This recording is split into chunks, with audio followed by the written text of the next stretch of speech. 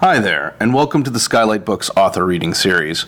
If you'd like to learn more about us and our many upcoming author events, please visit skylightbooks.com, where you can browse our inventory, buy books, and join our Friends with Benefits Club. You can also follow us on Twitter, Tumblr, and Facebook. To speak to a real live bookseller like me, please call 323-660-1175. Thanks for your support, and enjoy.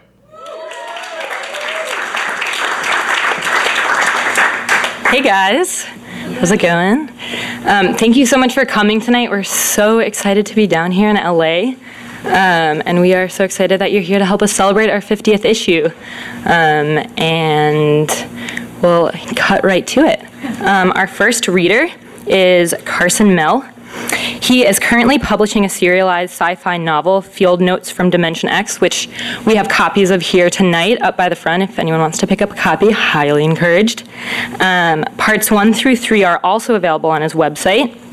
His feature film, Another Evil, is available on iTunes and Amazon. And the first season of his cartoon series, Tarantula, debuts on TBS sometime in 2018.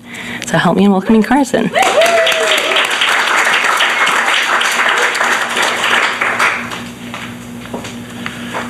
Hello, everyone. So this is all the stories in here. This issue are super short. I'm going to read mine. I think everyone's reading their super short stories, so it's kind of flashish fiction.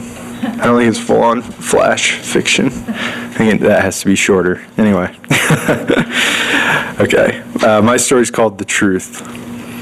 It was love at first sight. He was 6 feet tall, slim and strong, with thick, wavy black hair. He smoked cigarettes and laughed loudly and played the guitar. He slapped his friends on their backs and got more ice and said, hold on, as he picked out the next record. It was a real nice song. Jane walked up to him and introduced herself as he read the record sleeve. He looked right past her, took something out of his pocket, handed it to a passing friend. What's your name, she said. Marco, he said, still not looking at her. He reset the needle on the record. Mandolins jangled. Then he looked down at her. She was a small woman, 5'2" and skinny, but her eyes were powerful and dark. She didn't like most men. It was really rare for her to be attracted to someone, and even more rare for her to just walk right up and introduce herself the way she'd done just now. And once he started looking at her face, he couldn't stop. He told her as much, and they got pretty drunk together and went back to her place. He was living on a friend's couch at the time, and they made love. After they'd finished, he took her face in his hands and stared her dead in the eye. I'm a liar, he said. You should know that about me.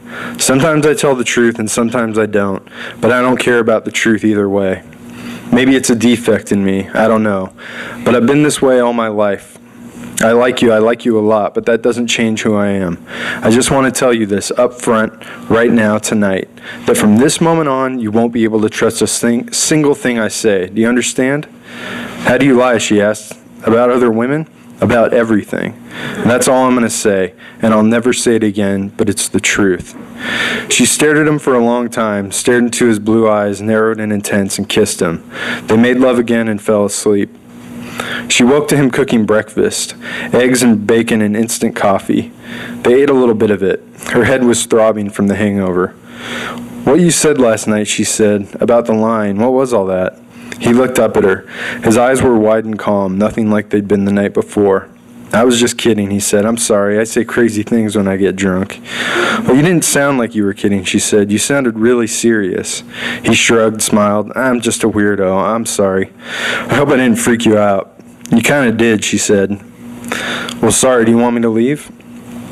She looked at him for a long time. Yeah, I'm sorry, it's just you freaked me out. He smiled sadly, got right up, and walked to the kitchen door that led to the back patio. It's fine, I get it, he said. I'm weird. He opened the door and then he paused. I do like you though, really, and I don't like a lot of people. Everyone says weird things sometimes. He didn't call her the next day, the next week. She thought about him a lot, about the way they'd made love. One day, a vase of exotic flowers appeared on her doorstep with a card that read, Weird flowers from a weirdo. Sorry. She put them on her kitchen table and stared at them. Then she picked up her cordless phone and called him. Every few months, every few years, she would question him about that first night together. He'd get furious. Oh, Jesus Christ, this again? I said one weird thing. If she ever caught him in a fib, she'd bring it up. Everybody fibs, he'd yell. Everybody tells little white lies. They had 3 children together. He was a great dad, attentive and kind. One summer, a hiker discovered a human femur in the woods behind their home. Police detectives came and found a few more human bones. They did tests and discovered that the bones belonged to a young woman who'd gone missing the summer before. Marco was questioned simply because of proximity.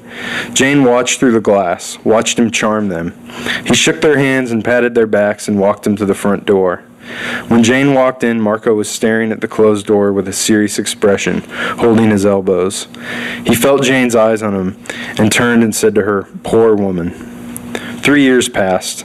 It was their youngest 6th birthday. Their oldest was 10. And when Jane found Marco smoking cigarettes on the front porch, away from everybody, staring out at the street with a very intense expression, an expression she had seen on his face only once before. "Something wrong?" she asked him. "Nope," he said. The next morning he was gone. No note, no nothing. But Jane didn't need a note to understand. The whole time she'd known him, she'd known this day was coming. Thank you.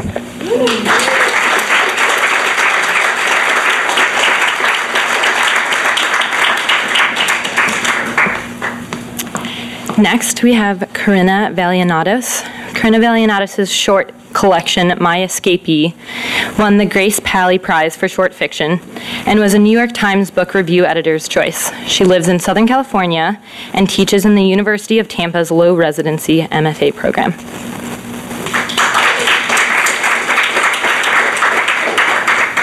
Hi. Thanks for coming, and Claire, thanks for taking this really short piece, which is short even by short standards. So it's called Internal Life. Our neighbor's car is large and shiny. It seats like padded pedicure chairs. I would never drive a car like that, but I spend more than $200 on shoes and cry when my husband discovers the charge on our credit card. "Oh my God, I love this gun," our son said the other day, playing a video game. And I said from the doorway, "I feel I've lost my grasp on this family." Hot wind shakes the spear-shaped seeds from the female ash tree onto our yard.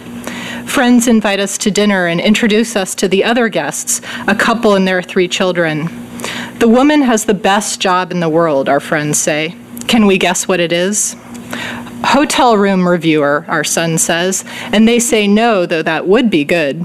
Astronaut trainer, puppy walker, flower sniffer, like for perfumes? They're shaking their heads. Give up? She makes stuffed organs, they say.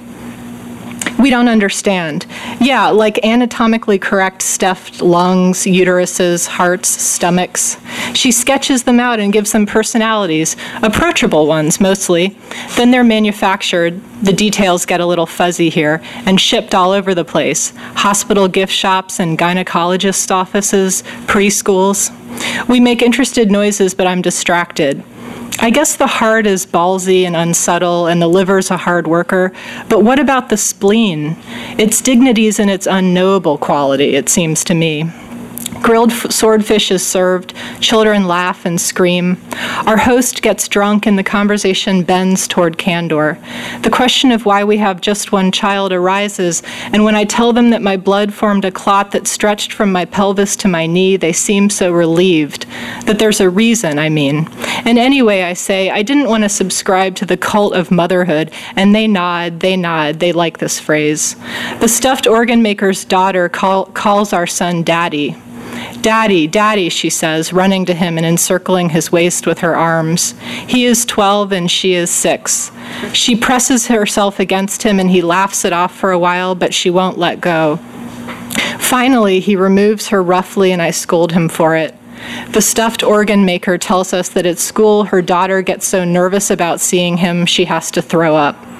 Her husband leaves with their littlest, and later we drive her and her other 2 home. Our son rides in the hatchback where we allow him to remain even after they debark.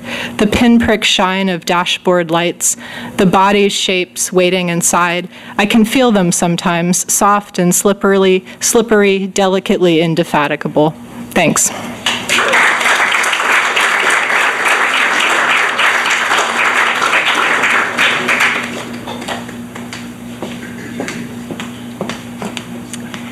The next reader that we have is Sarah Walker. Sarah Walker is a writer living in Los Angeles. Her piece is a tribute to her lifelong fandom of UConn women's basketball and dogs.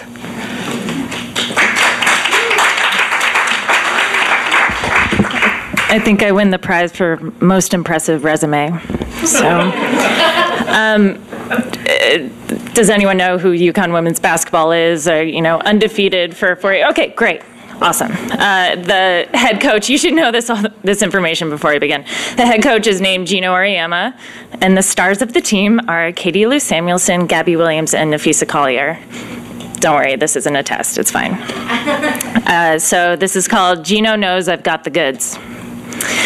I recently got a phone call from a number with an 860 area code. I live in LA, but grew up in Connecticut, so thought it might be an old high school buddy. But as I picked up the phone, I thought, I don't have any old high school buddies. Nay, only enemies. Fortunately, I was relieved to hear an instantly familiar voice in a non-high school way on the other end. Hello, Sarah. It's Gino Auriemma. I can't say I'd been expecting this call. Then again, I hadn't not been expecting it. I always knew that one day Gino would find me. In his smooth Philadelphia accent, he got straight to the point. I want you to play post for the UConn Huskies next season. But Gino, I said, I'm 35. I haven't played basketball in 14 years. Look, Sarah, said Gino, you know you've got the goods. I saw them when you played at my camp when you were in 6th grade and won a game of knockout. Now I'm telling you to knock it out with a false modesty and come play for me. That silver tongue. He was right.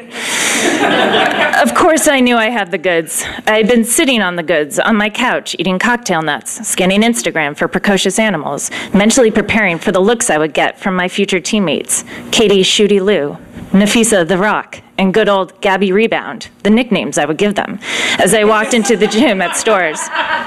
They wouldn't want to believe that this older gal with the creaky knees and a 2-inch vertical was better than them, but they wouldn't have to. They'd see. Oh, how they'd see. I sighed. There was no use in resisting. It was inevitable.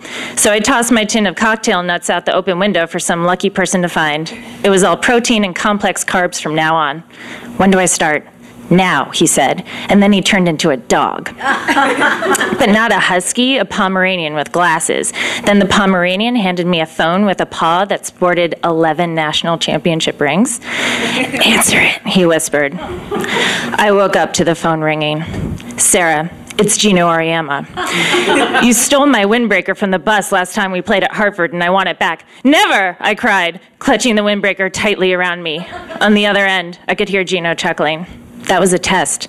Now I know you've got the goods. I want you to play post for the UConn Huskies next season. I sighed with relief, even though I was totally confident. I had the goods and Gino knew it. But I had more goods than even he knew, for I had also stolen his warm-up pants, which I packed in my bag and headed to Connecticut. Thank you.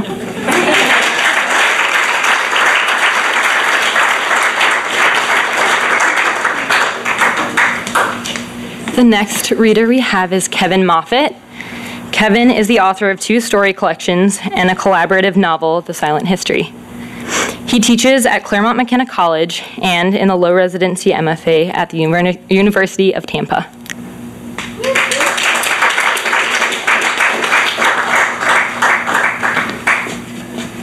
Whoa, there are a lot of you who showed up.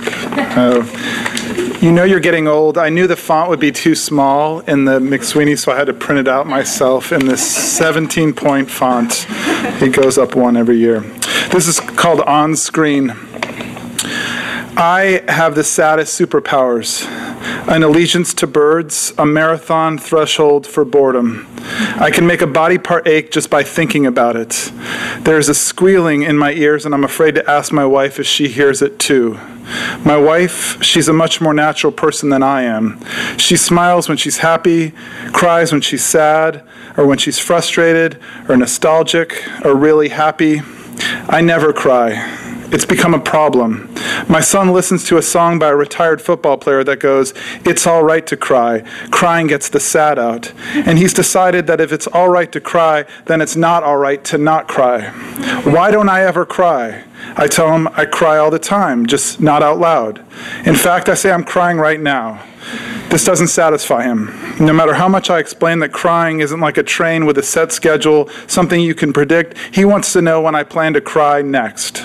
"Would you cry if Otis died?" he asks. Otis is our dog. "Of course," I say. "Would you cry if you woke up with feet for hands?" "Without a doubt," I say.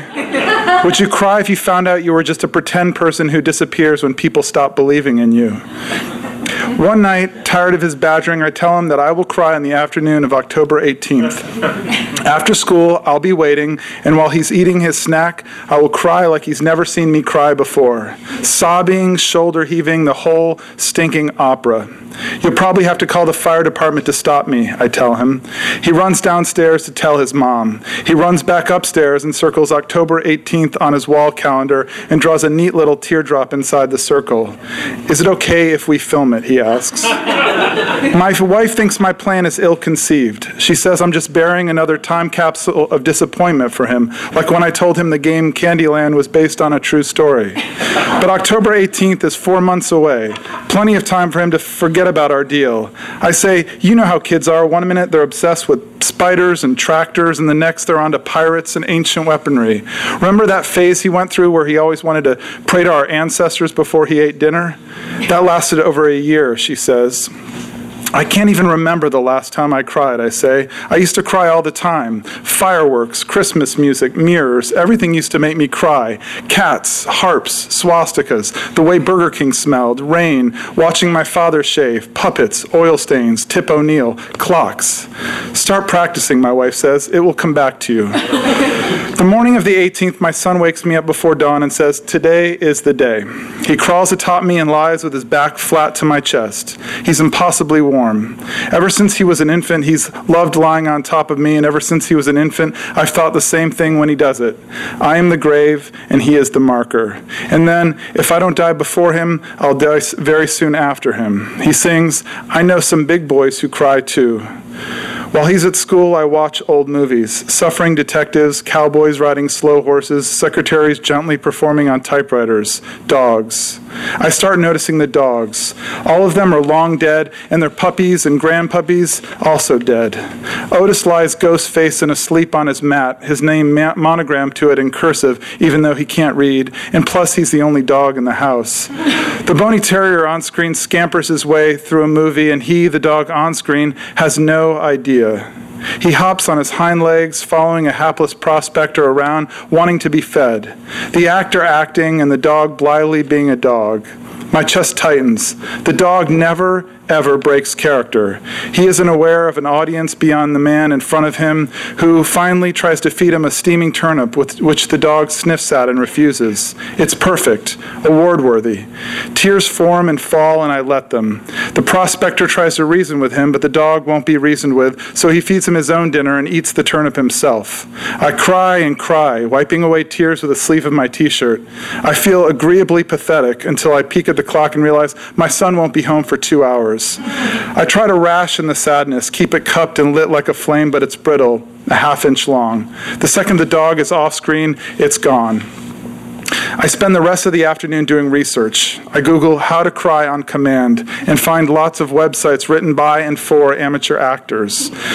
Smear some mentholated rub under your eyes, dab some onion juice on your fingers. They all agree that you have to think of something sad. People you love being dragged to their deaths. People you love crying for help in a faraway land and you not hearing them. A bad actor, one site says, cries with every part of his body. A good actor can cry with none at all. When my son gets home, I hand him a plate of sliced mango and say, I will now commence to cry. I lean on the counter, clear my throat, and swallow a few times. I imagine an impatient conductor holding his baton in the air.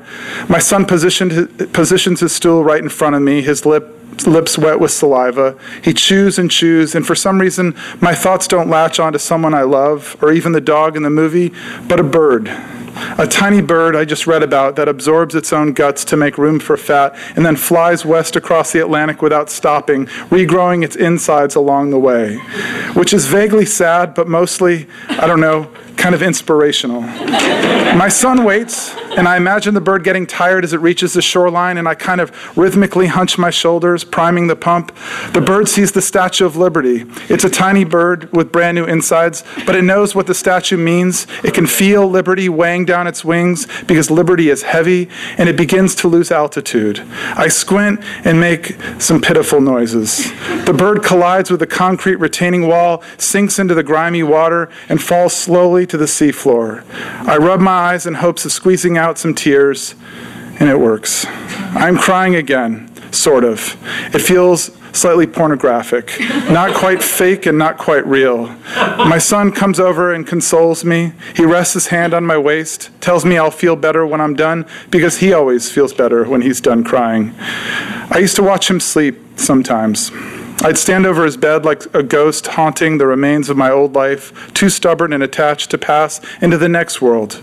I would watch until it felt like I'd disappeared. One time, my son started laughing in his sleep, laughing so hard he woke himself up. Imagine, when he opened his eyes, he saw me standing there, and he didn't ask what I was doing. He just closed his eyes on me, and I was gone. Thanks.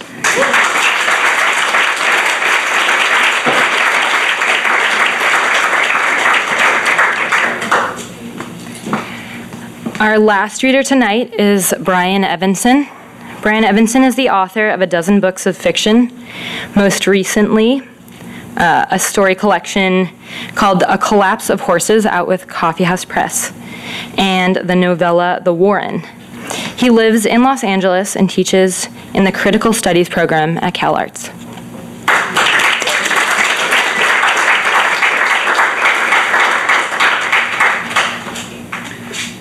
It's a pleasure to be here, and if you haven't seen it yet, you should definitely take a look. It's a beautiful issue. There's an amazing number of writers. The stories are tiny but powerful, and that seems like a good combination. I'm going to read 18 of my stories tonight. You think I'm joking, but I'm not actually. The pieces that I have in here are pieces that I co-wrote with Jesse Ball. They're called The Deaths of Henry King. And Jesse and I have been looking for something to collaborate on for a while, and one day he texted me and said, 1, his name is Henry King. 2, he dies. And I sent him back a short piece in which Henry King died, and then he sent me a short piece in which Henry King died, and we just kind of went back and forth with those until Henry King had died so many times that we felt like we'd done enough. I'm going to just read the first few of those deaths.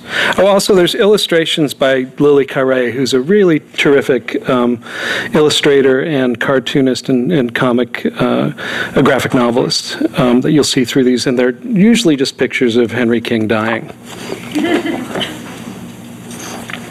1. Henry King woke up with a hammer partway through his head. Someone pulled the end of the hammer out of the hole and then brought it down again, causing Henry's body to shake a little, all over, especially at the extremities. 2. Henry King was asked to meet a friend in a park. He went there and was killed. That same day, a bit later on, someone left an envelope on his doorstep. It wasn't a very fancy envelope, yet neither was it the absolute cheapest kind. 3.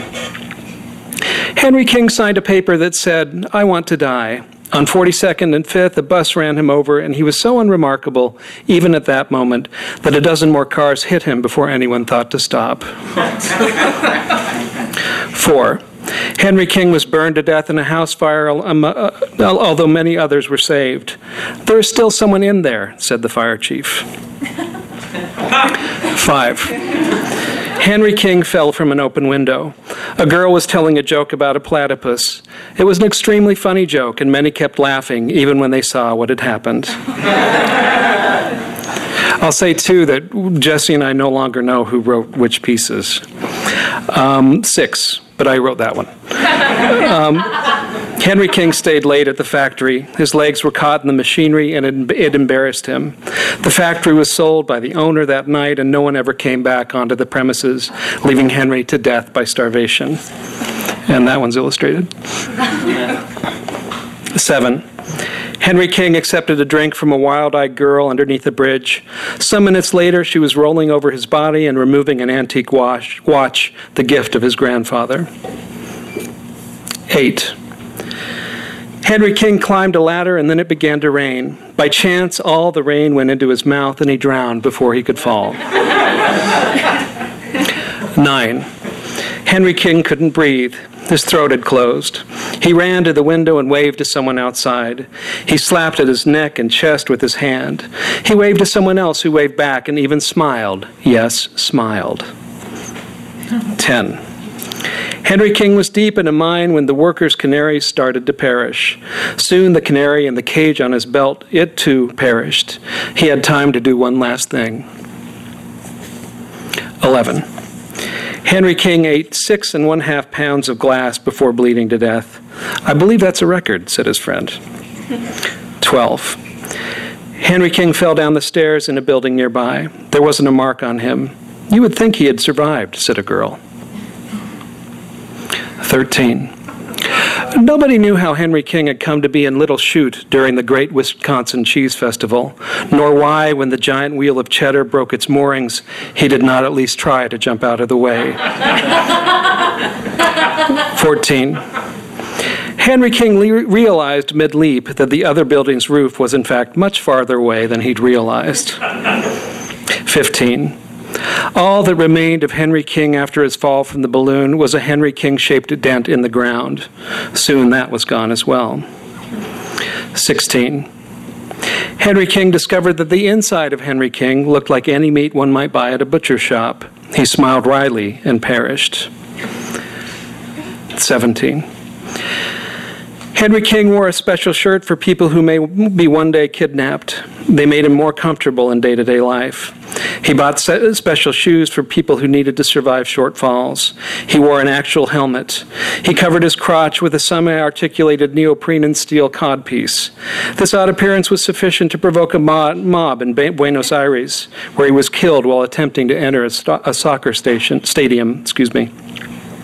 30 people stood on his head until it was flat. They left his body alone.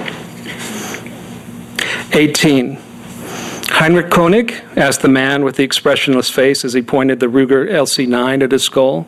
Henry King, corrected Henry King, shaking his head. But the dark-suited man had already pulled the trigger. Thank you very much.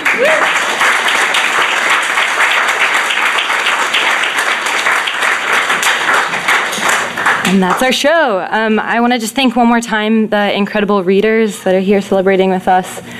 Thank you guys so much. That was such a treat. And thank all of you for coming. Skylight has copies of the 50th up front, so I encourage you to grab a copy, or if not that, anything, buy something from Skylight, support them. Thank you guys so much for having us, and have a good night. You've been listening to the Skylight Books author reading series. Don't forget, you can listen to this and all of our other great podcasts at skylightbooks.com. Thanks again for stopping by, and we hope to see you soon.